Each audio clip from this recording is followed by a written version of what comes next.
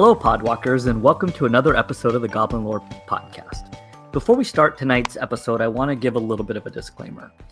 Today on the show, we are going to be discussing suicide. This is a very important topic and something that we believe not only should be talked about, but also that this cast is kind of set up in a way that we have been wanting to discuss it for a while. I initially had this idea for this episode stemming back to Suicide Prevention Month, which is in September every year. But I do think that this is a topic of conversation that really should be frankly discussed and discussed openly when people are comfortable with it. That said, we know that this might be a topic that people do not want to engage in. And we want to thank you for listening this far. And we completely understand if people choose to not engage with this episode. As typical, we are going to look at magic lore for story inspiration, and then we're going to be discussing this as a real-world topic. At the end of the episode, we'll be providing some resources, and we also have a special guest with us for this topic tonight. We have brought in another mental health professional that's going to be joining us. This episode is not us providing specific information or providing clinical advice. It is us discussing suicide as both a topic and really kind of dispelling some of the myths about it and kind of trying to break down some of the barriers of the stigma around this topic. Before we get in too deep, we're going to ask our guests and our co-host to answer an introductory question, as is typical on here. And that question for today, because I want to start us off on the right note, is simply going to be, what is one piece of self-care that you have been using lately? So once again, I am Hobbs Q. I can be found on Twitter at Hobbs Q. And what I've been using, as some people may have seen if you're on the Twitters, is Julygraphy, which is a group of us that have been posting a photo every day of the month that we have taken and edited, or just something that has inspired us. This kind of came about because there's a smaller group of us that really have been trying to get more into this hobby, and it's been a hobby that's really important to me. And I've had a backlog of just beautiful photos that I wanted to spend time with. And this month has given me really that push to do it. And it's been functioning as kind of a self-care for me. My name is Chase. I am a Master's of Social Work student currently. I have my bachelor's in psychology. And I'm on Twitter, and my handle is Manicures. As for self-care, I find that I have varying forms of self-care. Magic for me has always been a very important form of self-care, and I always have my days carved out for that. But lately I feel it's like very simple. It's, whenever I'm feeling a little bit down or a little bit drained, I really like to go to my local Sheetz and get like a gigantic soda. And I don't know, it's something about like the nice night drive and like driving there and getting my soda. I actually have one right here next to me. It's very soothing. Now I'm going to take a big sip. I'm boring. I get a Coke Zero. I'm like, when my cheat day comes up, I'll be getting a Baja Blast. But until then, I'm just going to live with Coke Zero. I'm assuming you'll get that at Taco Bell. I was just going to say, this one's for you, Arctic Meebo. Yeah, like... I'll be Tokyo drifting there. Well, thank you, Chase, and welcome. We are glad to have you aboard. Yay, thank you. All right. I'm Alex Newman, found on Twitter at Alexander Newm. And one piece of self-care that I've been using a lot lately, it's kind of a thing that's, I don't know, a work in progress that I'll probably always be tinkering with. So I have some different playlists of music that I listen to, depending on various things that I'm trying to do with my own mood and things going on in the day. And one of them that I could just call my mantra playlist. And it's every song on the list in the lyrics, either in theme or some of them, it's literally just one line, or the chorus is a message that I sometimes need to hear. So in a lot of ways, I think of this kind of like the sitcom tropes where, the person has to record a video for themselves that they watch in the future to tell themselves, okay, you don't need to do this, or you should be doing this, and this is kind of my version of that. Alex, you're getting really good as this cast has been going on at self-promotion and promotion of our Patreon, because this is the kind of content that you can find in our Discord channel, because we have a channel that's basically music suggestions, which is usually Alex talking about these amazing playlists. Yep. Love it. Yep. Love that. Finally curated inspirational music channel. It's pretty sweet. And Into the Spider-Verse soundtrack also. Yeah, of course. Right. Like I said, finally curated inspiration.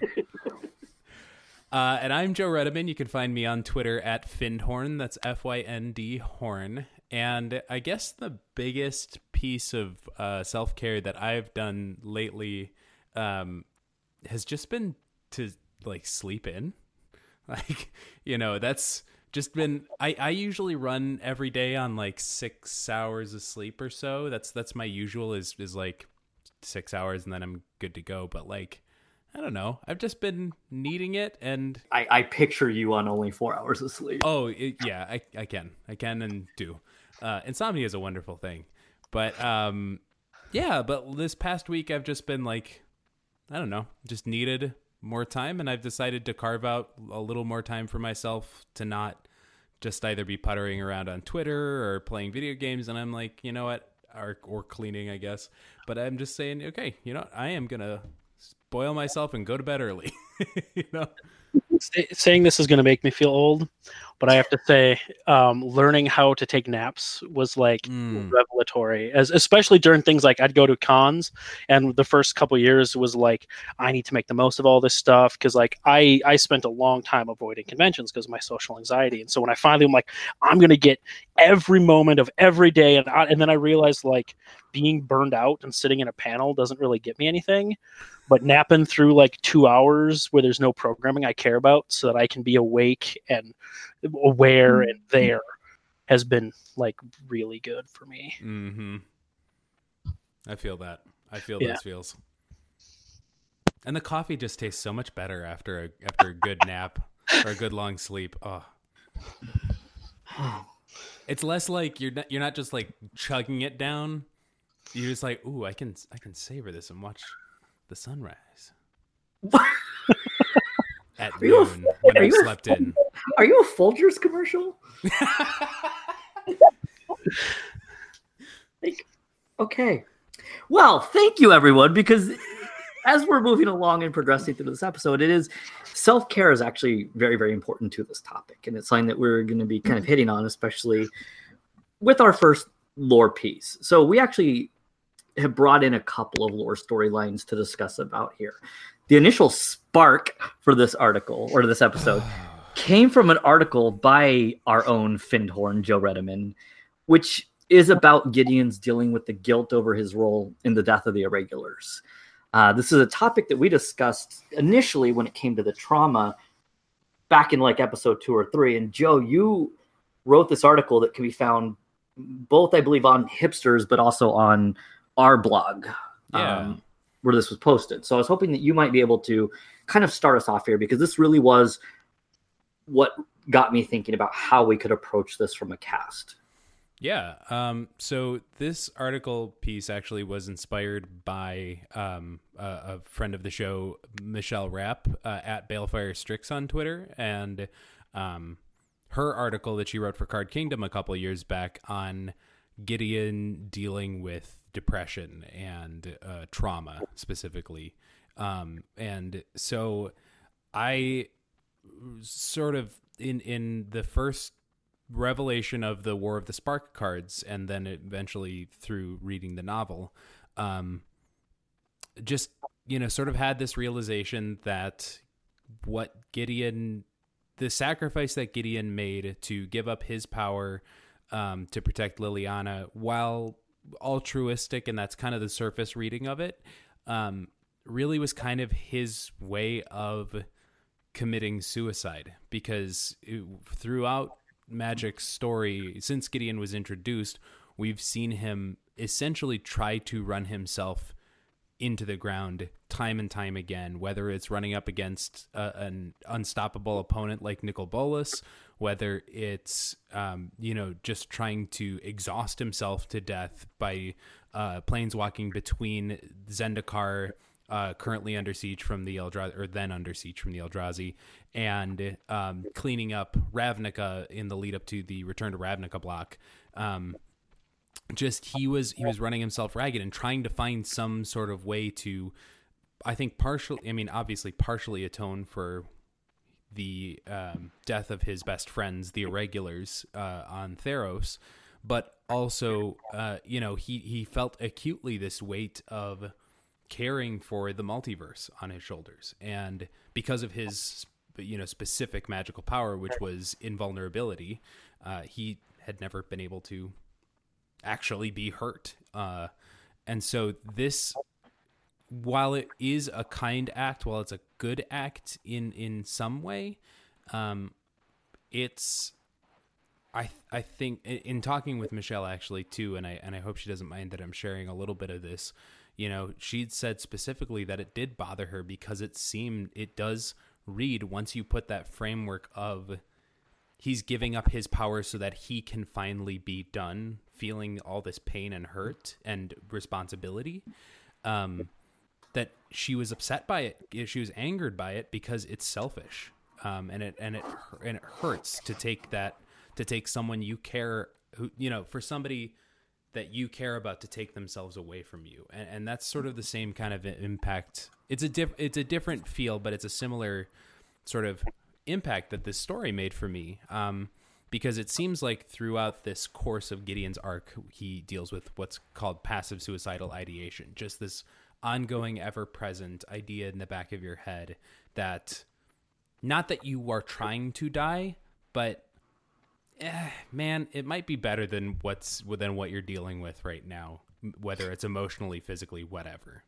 And I was wondering, I mean, I think this might be an important time to, this is more of the real world topic, but I think it's going to be important to establish now that there is a difference when we talk about suicidal ideation between passive and active suicidal ideation. Yes. Yeah. Passive suicidal ideation, in my experience, has been where you aren't actively seeking to complete suicide, but the feeling of, if I were to be hit by a car, if someone was to shoot me, I would be okay with it. Whereas active suicidal, ideation, you're having active thoughts, you have an intent, you may even have a plan in place to complete suicide. Whereas that's not the case with passive. So, this is a distinction that we make, that there is, and one thing that I want to get out of the way here right now is that thoughts about suicide are very common. Mm-hmm. Thoughts about suicide happen to probably most people at some point in their life, either active or passive. Thinking about suicide is not enough to get you hospitalized, which is a concern for a lot of people.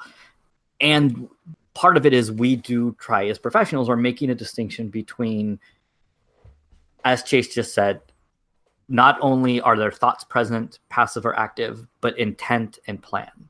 So, Joe, you're kind of talking about from this story, it's this approaching it from this article that you had read too about what passive suicidal ideation looks like and feels like, because a lot of people don't really have the language for understanding the difference or knowing that there is a difference.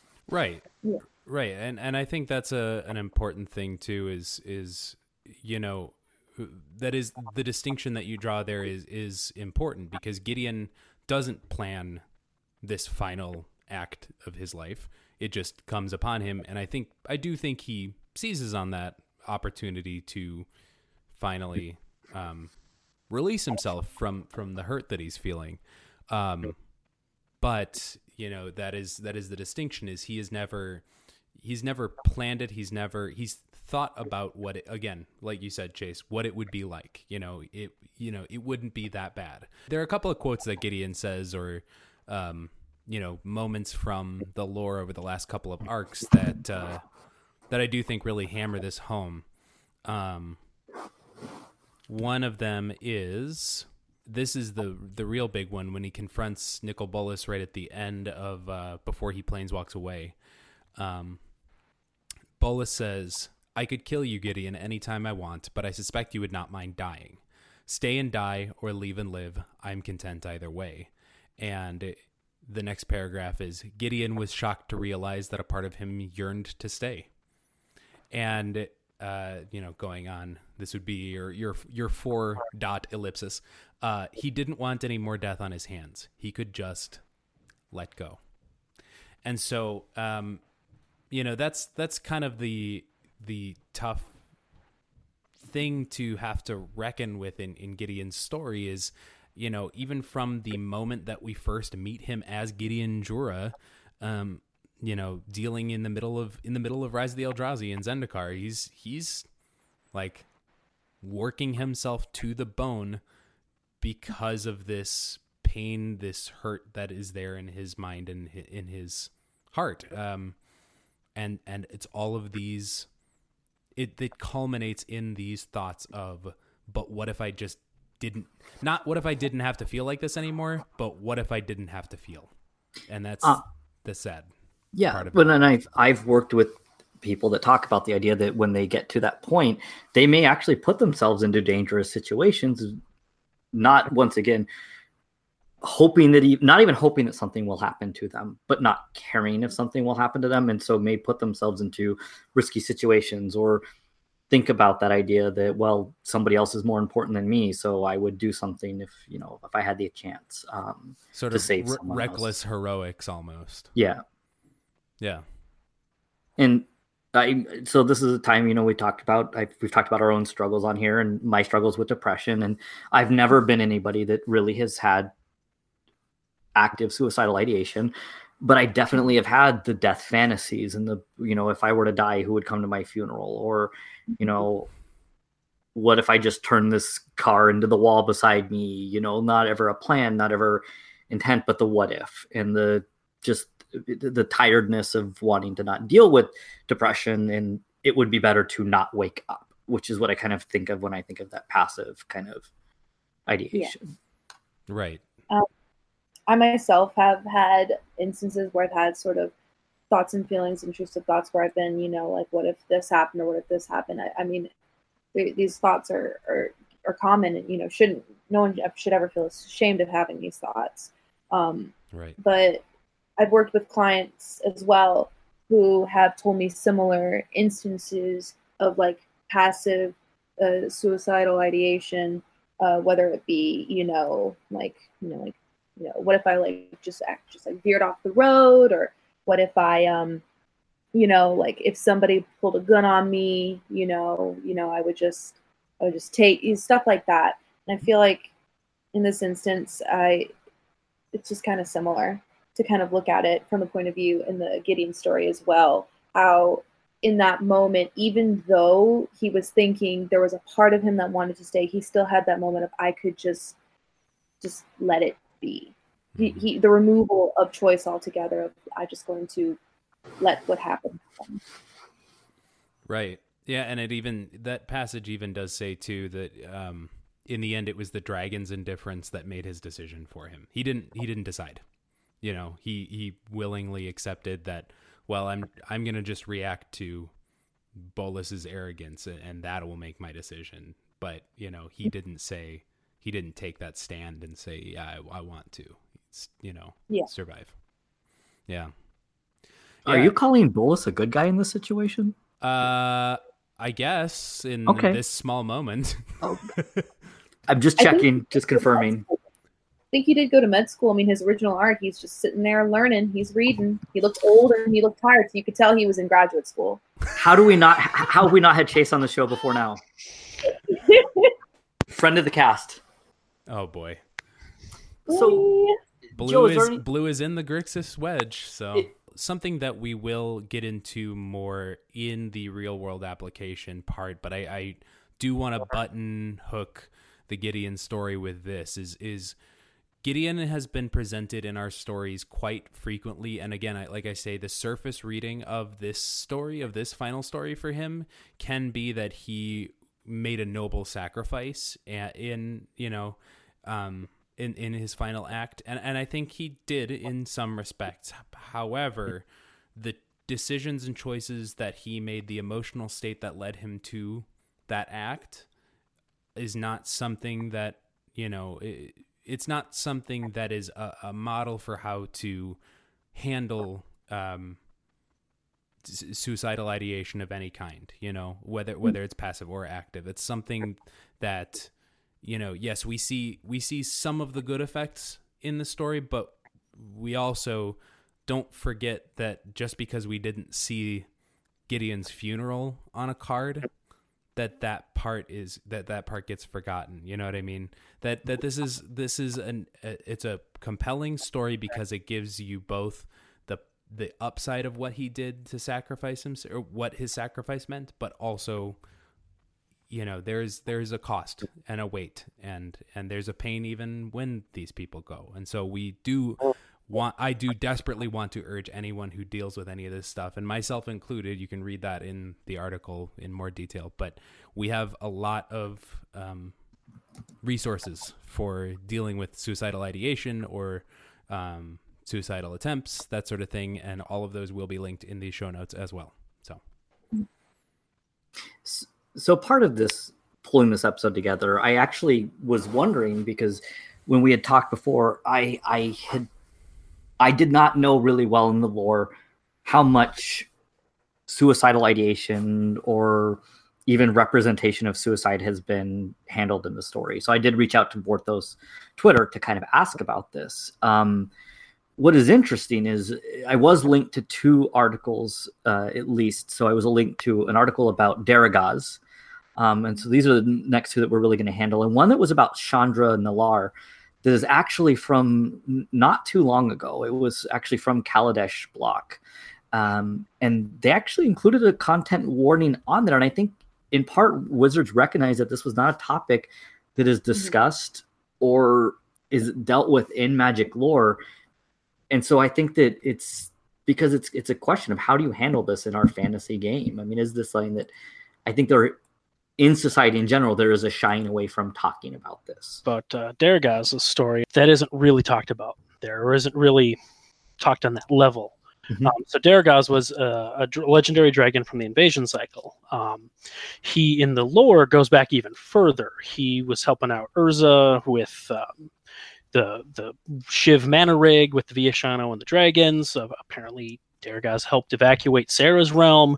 So he was involved with Urza early on and in these plans to help save Dominaria from the Phyrexian invasion. And then when the Phyrexians actually invaded, he took a front line. He was actively working against the Phyrexians until he was contacted by the planeswalker Tevish Zat, who told him about the legend of these Primeval dragons, and showed him the red dragon who was dead in Shiv, and told him how to free these others. So Daragaz went and freed Rith, and they freed Treva, and Crosis, and through this whole story, they're becoming more and more powerful, and the dragons are kind of, as they're becoming more powerful, more immortal, they're pulling Daragaz along with them, and they had mortal dragons, and they were just sacrificing them along the way, and this was upsetting him. Like, these are his people. These were people he was supposed to protect. But then by the end, when they're going to free Crosis, the last, the fourth, they are able, they take his will from him. Well, it's in this description. It's been a while since I've read the story, but it says Daragaz found that his mind was no longer his own, and all he could think of was freeing the last Primeval, and was willing to sacrifice as many mortal dragons as necessary. So they get there and they free this dragon, and the 5 of them now, the full complement of these dragon gods, come out in their full power. And the first thing they do is they attack the thing that is challenging their dominance during the invasion cycle, the Weatherlight, because it's in the skies, and that is where our heroes for the story are. Mm-hmm. And during this fight, Daragaz latches onto the ship and trying to rip out the engines. However, Karn touched his mind and brought him back to his senses. And just reading the MTG Wiki thing, it says Daragaz was horrified at what he had become, and so chose to throw himself into a volcano to break the pantheon of the gods and weaken the others so that they could be slain. Now, this is just a summary because we're looking at the wiki, and these events are in the Invasion books. I remember that much, but it was a long time ago that I read them, was in high school, and so I don't remember how much it went into that, but I'm pretty sure that was a very quick decision, and he chose the heroic death, which is a very common fantasy trope. And I was going to say, Alex, the Invasion blog gave us a couple of these kind of, I think, more fantasy tropes for how suicide may be handled. Mm-hmm. Because we also get Baron. Yes. Who basically, the flavor text and where this is most poignant is on the card Obliterate.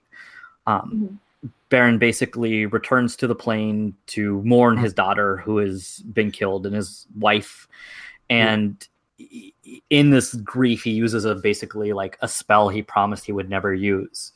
And it says, for his family, Baron made a funeral pyre of Teleria. He basically, it's this grief that is so stricken that he basically burns down a plane, including himself, because there's no regard for him. And I think that in some ways, this is kind of how the idea of suicide has been handled more in fantasy. Mm-hmm. Yeah, and framed often in the heroic sacrifice. So that one, I remember them framing it not quite that way. That was more his mourning. But yes, and it was, he was taking out Phyrexians, but he was also killing other people. And like this, I don't think they really juxtaposed these two, but in a lot of ways, it was like, well, this is the right way to heroic sacrifice. This is the wrong way. Yeah. But this is really just weird timing of things. I've recently been listening to the Encrypted series by Shauna McGuire. It's an urban fantasy series.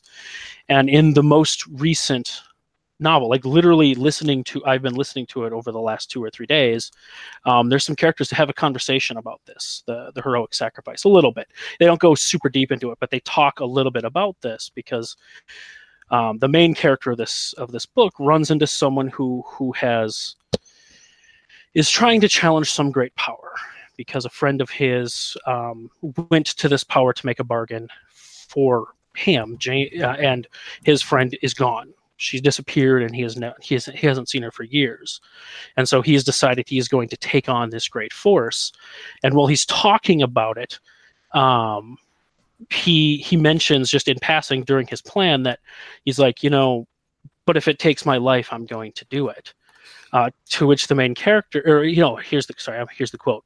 I'd rather not die if I don't have to, not unless it's the only way to bring her back. To which the main character responds, noble, but I promise you she wouldn't be amused if you died to get her out of magical mystery jail. And then they go back and forth. It's like, well, you've never met her. How would you know? And this line, because while I've never met her, I've been socially isolated. And I've had socially isolated friends. And none of us have ever said, you know what? I'd be cool if you died for me when you absolutely didn't have to. We don't work that way. By which I mean friends don't work that way. Yeah. I feel like when we're looking at a lot of the characters that we've talked about and that we're going to talk about, I feel like it's kind of nice to see the shift that Wizards is taking with the handling of the topic of self-sacrifice and suicide and sort of the heroic sacrifice that we've been talking about.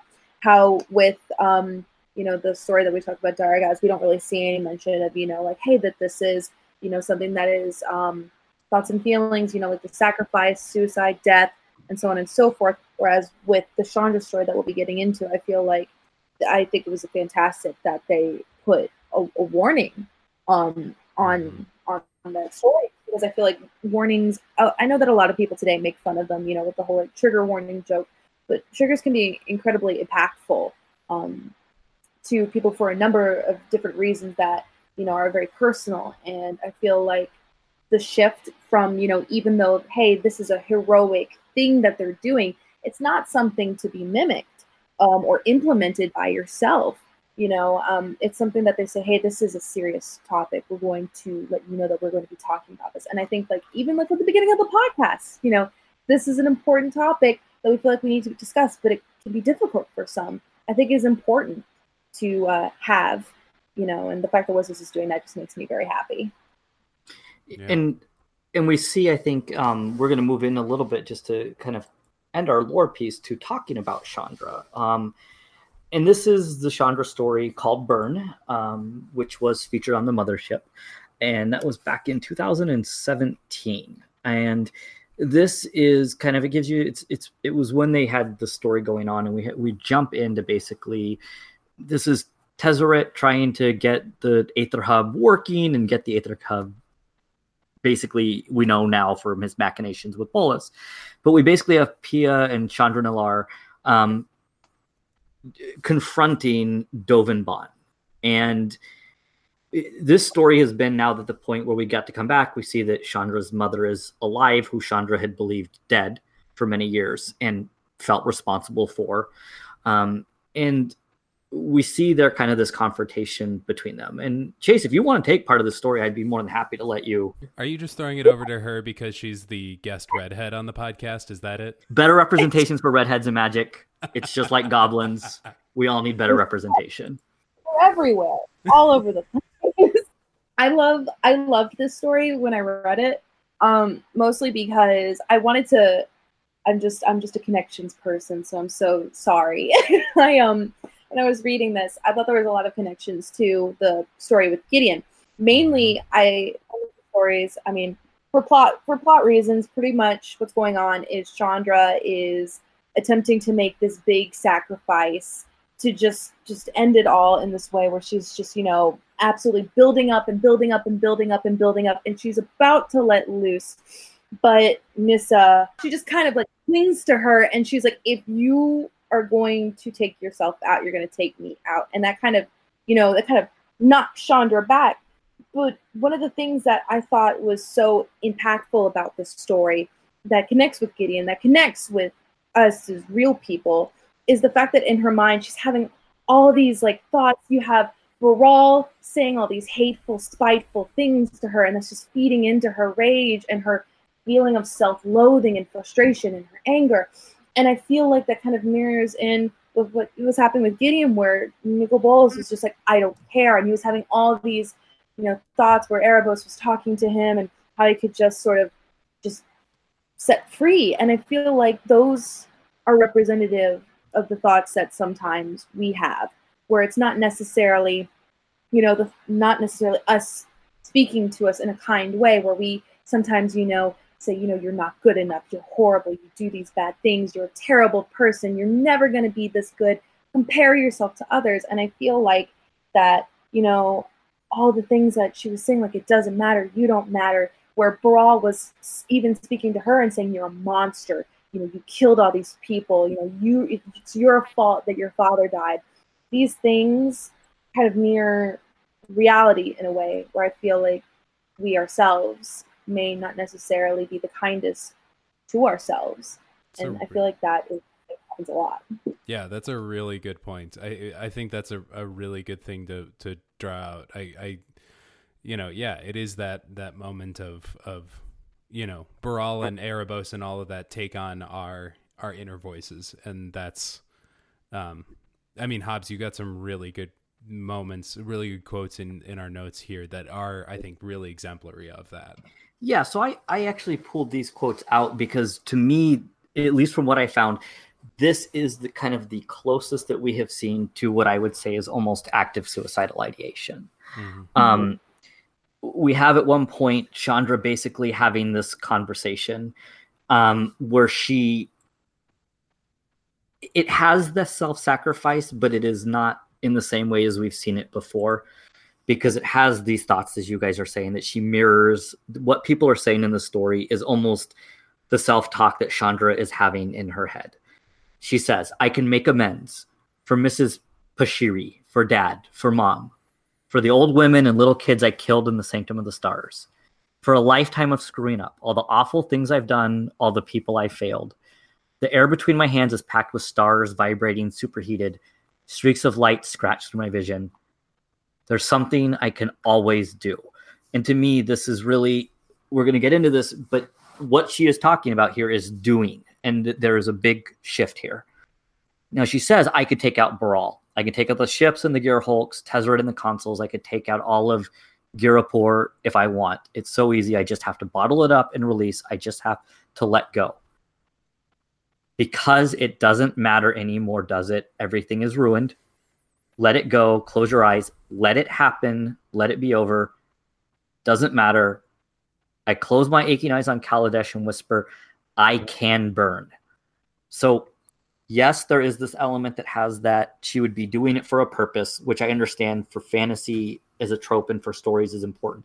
But this is the first time that we are talking about she is doing it, and there is a discussion of the doing it, and the self-talk that is behind it is very much the cognitions of I am a failure.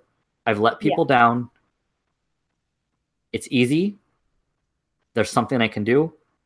It's for a lifetime of screwing up. I mean, this is the extreme thoughts. that I have often heard from people who are suicidal. Well, and even there's the extreme thoughts, but it all does boil down to that one tiny pinprick of, but there's this one thing I can control, and that's something that I think any of us who've had thoughts like this, we've clung to that thing. We've tried to find that one thing that it's like, okay, all of us in life, we want some element of control over our situations or our environment or something. Like, we want to know that we are able to influence the world and matter. And so when it feels like everything's ruined, like what Chandra's saying to herself, you look to that one thing I can burn. And that's, that does ring really true to me. And sorry. No, sorry. When I was reading it, the one line that stuck out to me particularly was, it's so easy.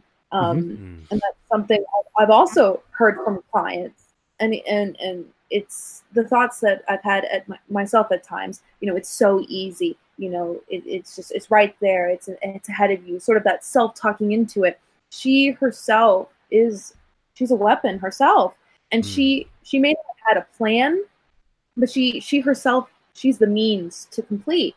And so I do think that is the shift from passive to active, is because all she has to do is just be herself, and then it's over. And I feel like that's something that all should be taken into account, is the fact that she herself was like, it's easy, I can do this. It's all I know how to do. And the other quote that I kind of put in here just to end towards the end of the story, she's actually is being comforted by the members of the Gatewatch that are around her. And she says, damn it, she says through gritted teeth, I can't even, I want to leave. I shouldn't be here. I don't deserve.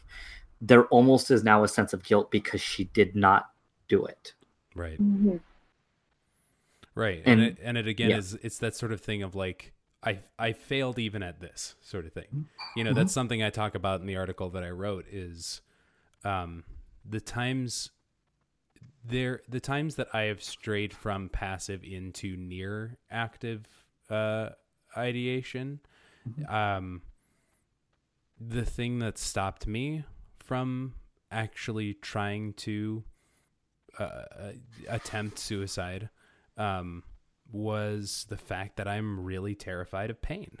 Like, I'm really terrified of hurting myself or of doing something to possibly, like, just not do it right, I guess is the way to say it. And that would be worse than not having done it at all. And so then that's what stops me. And so then that feeling afterwards for me has been, well, shoot, you couldn't even do that right, And so that does have that build up effect, Again, that's something that rings really true, and it's something that I think the author did a really great job of representing in that story. Yeah, I don't have anything to contribute to Chandra, so if you don't mind me throwing out another just narrative story thing. So I realized, because I mentioned that this is the heroic sacrifice is a very common fantasy trope, but I didn't continue my thought there, in that I don't think it's often handled very well, because it isn't shown in its completion. It's put on a pedestal as well. This is the most heroic thing, but you don't see the consequences. You don't see the people left behind often. You don't see all of these other aspects and all the other things that are going on, and I think that's why it's so important to talk about it, and that's why I'm glad we're doing this cast and everyone's here to have this conversation. Yeah. Which is a really nice segue, which is not typical for us, into kind of our real world correlate. I mean, our natural world connection here is obviously suicide. But I wanted to use this as an opportunity for us to kind of talk about maybe a little bit from the perspective of people who are in the field, especially Chase and I, about facts about suicide, maybe some common myths about it. So I have some that I want to hit on, but Chase, is there anything that you really, you want to make sure that we do discuss? I mean, just with the topic that we've been having, I feel like what we've been saying with, passive and active, I think that distinction is important to make, or as we already have made. I also think that it's important that we talk about the fact that, these thoughts aren't horrible to have, and they're not bad to have these thoughts and have these feelings. There have been times where, I've had these thoughts where I'm pretty sure everyone here, as you have stated, have had these thoughts. You should not feel ashamed to have them or seek out help. And I know that we've already said that, but that just always rings true to me when we talk about this topic, is that you're important. Mm-hmm. Yeah. Yeah. No, I agree. It's a sentiment that needs repeating for sure. Yep. And I do think that there is a very real fear. What is interesting about this is people are afraid of talking about it. And what's interesting is people are afraid of talking about it when they actually are thinking of wanting to die. Mm-hmm.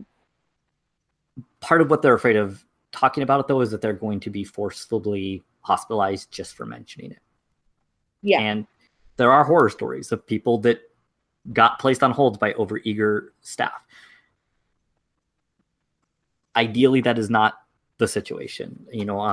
I have people that I work with on a daily basis that are chronically suicidal, that have had these thoughts for 30, 40 years, and some have never had an attempt, but they have the thoughts, and the thoughts are there. I feel like one thing that I think about is the fact, and this is something that makes me fearful when talking about suicidal ideation, whether it be passive or active, is that certain forms of media tend to sort of romanticize, if not glorify, suicide. And that is something that has made me nervous, especially when I was an undergrad and, like 13 Reasons Why came out. That was something for me, because you could sort of see this spike in this mimicry, because it was sort of this beautiful, tragic tale of this girl who is dead. She was beautiful and all these things happened to her, and it's like this revenge story. But it, even regardless of the fact that they had trigger warnings and they had hotline information, it was a story that was, and continues to, because they are making yet another season, romanticize and make suicide seem to be this very beautiful thing. And when we're talking about it in the face of magic, that is also something that makes me nervous, with the sacrifice Daragaz and Gideon made, to the almost sacrifice Chandra made, the sort of glorifying, martyrdom that could somehow send the wrong signal to people. And while it's not bad to have these thoughts, acting on them, it makes me sad to see it romanticized in media. And so that's why I'm glad we're talking about it, because it is not something that should be glorified like certain media outlets have made it to be. Yeah. I mean, they've made... Sorry, can I jump in on that really quick? I think that's a really good thing to state clearly too, because I've had conversations with people also about the artwork for Heartwarming Redemption, which was in War of the Spark, and that's the feature art on the article that I wrote. If anyone's interested in looking at it, it shows Gideon basically in like the magic version of the Elysian Fields, sort of the Greek afterlife, the Greek heaven, and he's surrounded by the irregulars, his friends, who have not aged at all, and yeah, they're warm, greeting him warmly and forgiving him and all this sort of stuff, and like you were saying, Chase, some people that I've talked to had said, like, yeah, but he did something that's not really, that we don't want to see glorified, that we don't want to see in that positive of a light. He gets rewarded for doing this sort of thing, and that's not really the moral you want to take away from that. And while I think it's beautiful artwork, yeah, I can see that point for sure. Well, I mean, the card title alone is Heartwarming Redemption. The flavor text is, Kytheon had known war every day of his life. Now he finally knows peace. Mm-hmm. It reads like a eulogy. Yeah. Right. Yeah. And with 13 Reasons Why, I was wondering if that's where you were kind of going when you started, because they've actually made this decision to cut the graphic scene of suicide that they had chosen to include in the season 1. Mm-hmm. This was something that's been asked for by researchers in the field since the episode aired. We're now getting ready to enter, they're doing the 3rd season of this show, basically. Really? Yeah. And they're concerned about the fact that it almost gave them a message of somebody who was bullied committed a school shooting. If only you had been friends with him. You know, it is risky. Problems. Yeah. Yeah. And I mean, as someone who, when it first came out, I watched it, and I know this is kind of moving away from the topic of sort of the lore a bit. When I watched that episode, I remember when it came out, I was sitting on my couch in my dorm room. My roommates weren't home, and people all over Tumblr, I mean, just everywhere, plastering it over. There should be trigger warnings on this episode. It's horrible. All these things happen. And I was like, what are they going to show? You know, it's TV. I watched that episode, and it was, it was a lot. Mostly because that the suicide scene that which they showed was typically a way to sort of successfully complete suicide. They showed it in a way that if someone were to make it would be successful. Mm-hmm. And that was something to me that shocked me, that this is a show in high school for teenagers. I mean, when I was a teenager, I thought I knew everything, and, you know, I was this mature adult individual, but I was impressionable. And to see that is so impactful. The fact that they showed a way that could successfully complete suicide in a graphic way. They don't pan away. You don't hear stuff. You see it. Mm-hmm. And that was something that just shocked me to my core, that they would show you that. In a way that, like I said, we won't get into details, but in a way that is counter to what most people think of, which would be completely successful in the way it's done in the show, which is not how most people would think of it. Yes. If they did not see that. And that was a concern from researchers from day one. And this is where we get into what society knows and talks about. I mean, there is a discussion to be had for the fact that they're talking about suicide. For a lot of time, suicide has been a taboo subject. The idea of a content warning or a trigger warning is not necessarily, and even when it started out, was not so that people didn't have discussions. It was to make people aware that this was going to be discussed. Because this idea that early on when they were being used as this joke of like, haha, it's going to trigger somebody, the reason researchers didn't necessarily like it or didn't want them is because a lot of mental health is about avoidance, and completely avoiding ever thinking about negative things doesn't mean that you're not going to have negative things, but it means that you're not going to talk about them, or that you may not be willing to engage with them. The idea behind them really is that you have a choice of how you are engaging with them. That's why we preface the show with that. We're not shying away from this discussion. We're acknowledging, though, that some people might not be at the point where they want to engage. But even as somebody who has had a few internships, who has interacted with clients who have had these sort of thoughts and feelings, I still get extremely nervous, anxious. I feel like, like I shouldn't be talking about this. I'm saying the wrong things. And I even have chatted to you guys multiple times. Oh God, I'm nervous because this is a topic that is just so, it has this negative association. It's very stigmatized in any sort of outlet. That's our show. You can find the podcast at Goblin Lore Pod on Twitter, or email any questions, comments, or concerns to goblinlorepodcast@gmail.com.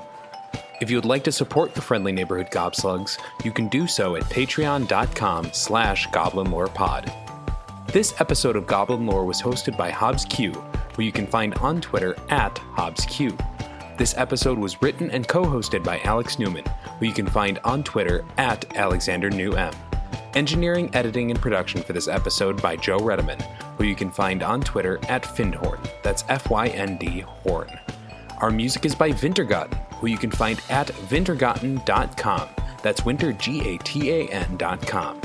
Logo by Stephen Raphael on Twitter at Stephen Raffle. Goblin Lore is a presentation of Hipsters of the Coast, which you can find at hipstersofthecoast.com or at hipstersmtg on Twitter. Thank you all for listening, and remember, goblins, like snowflakes, are only dangerous in numbers.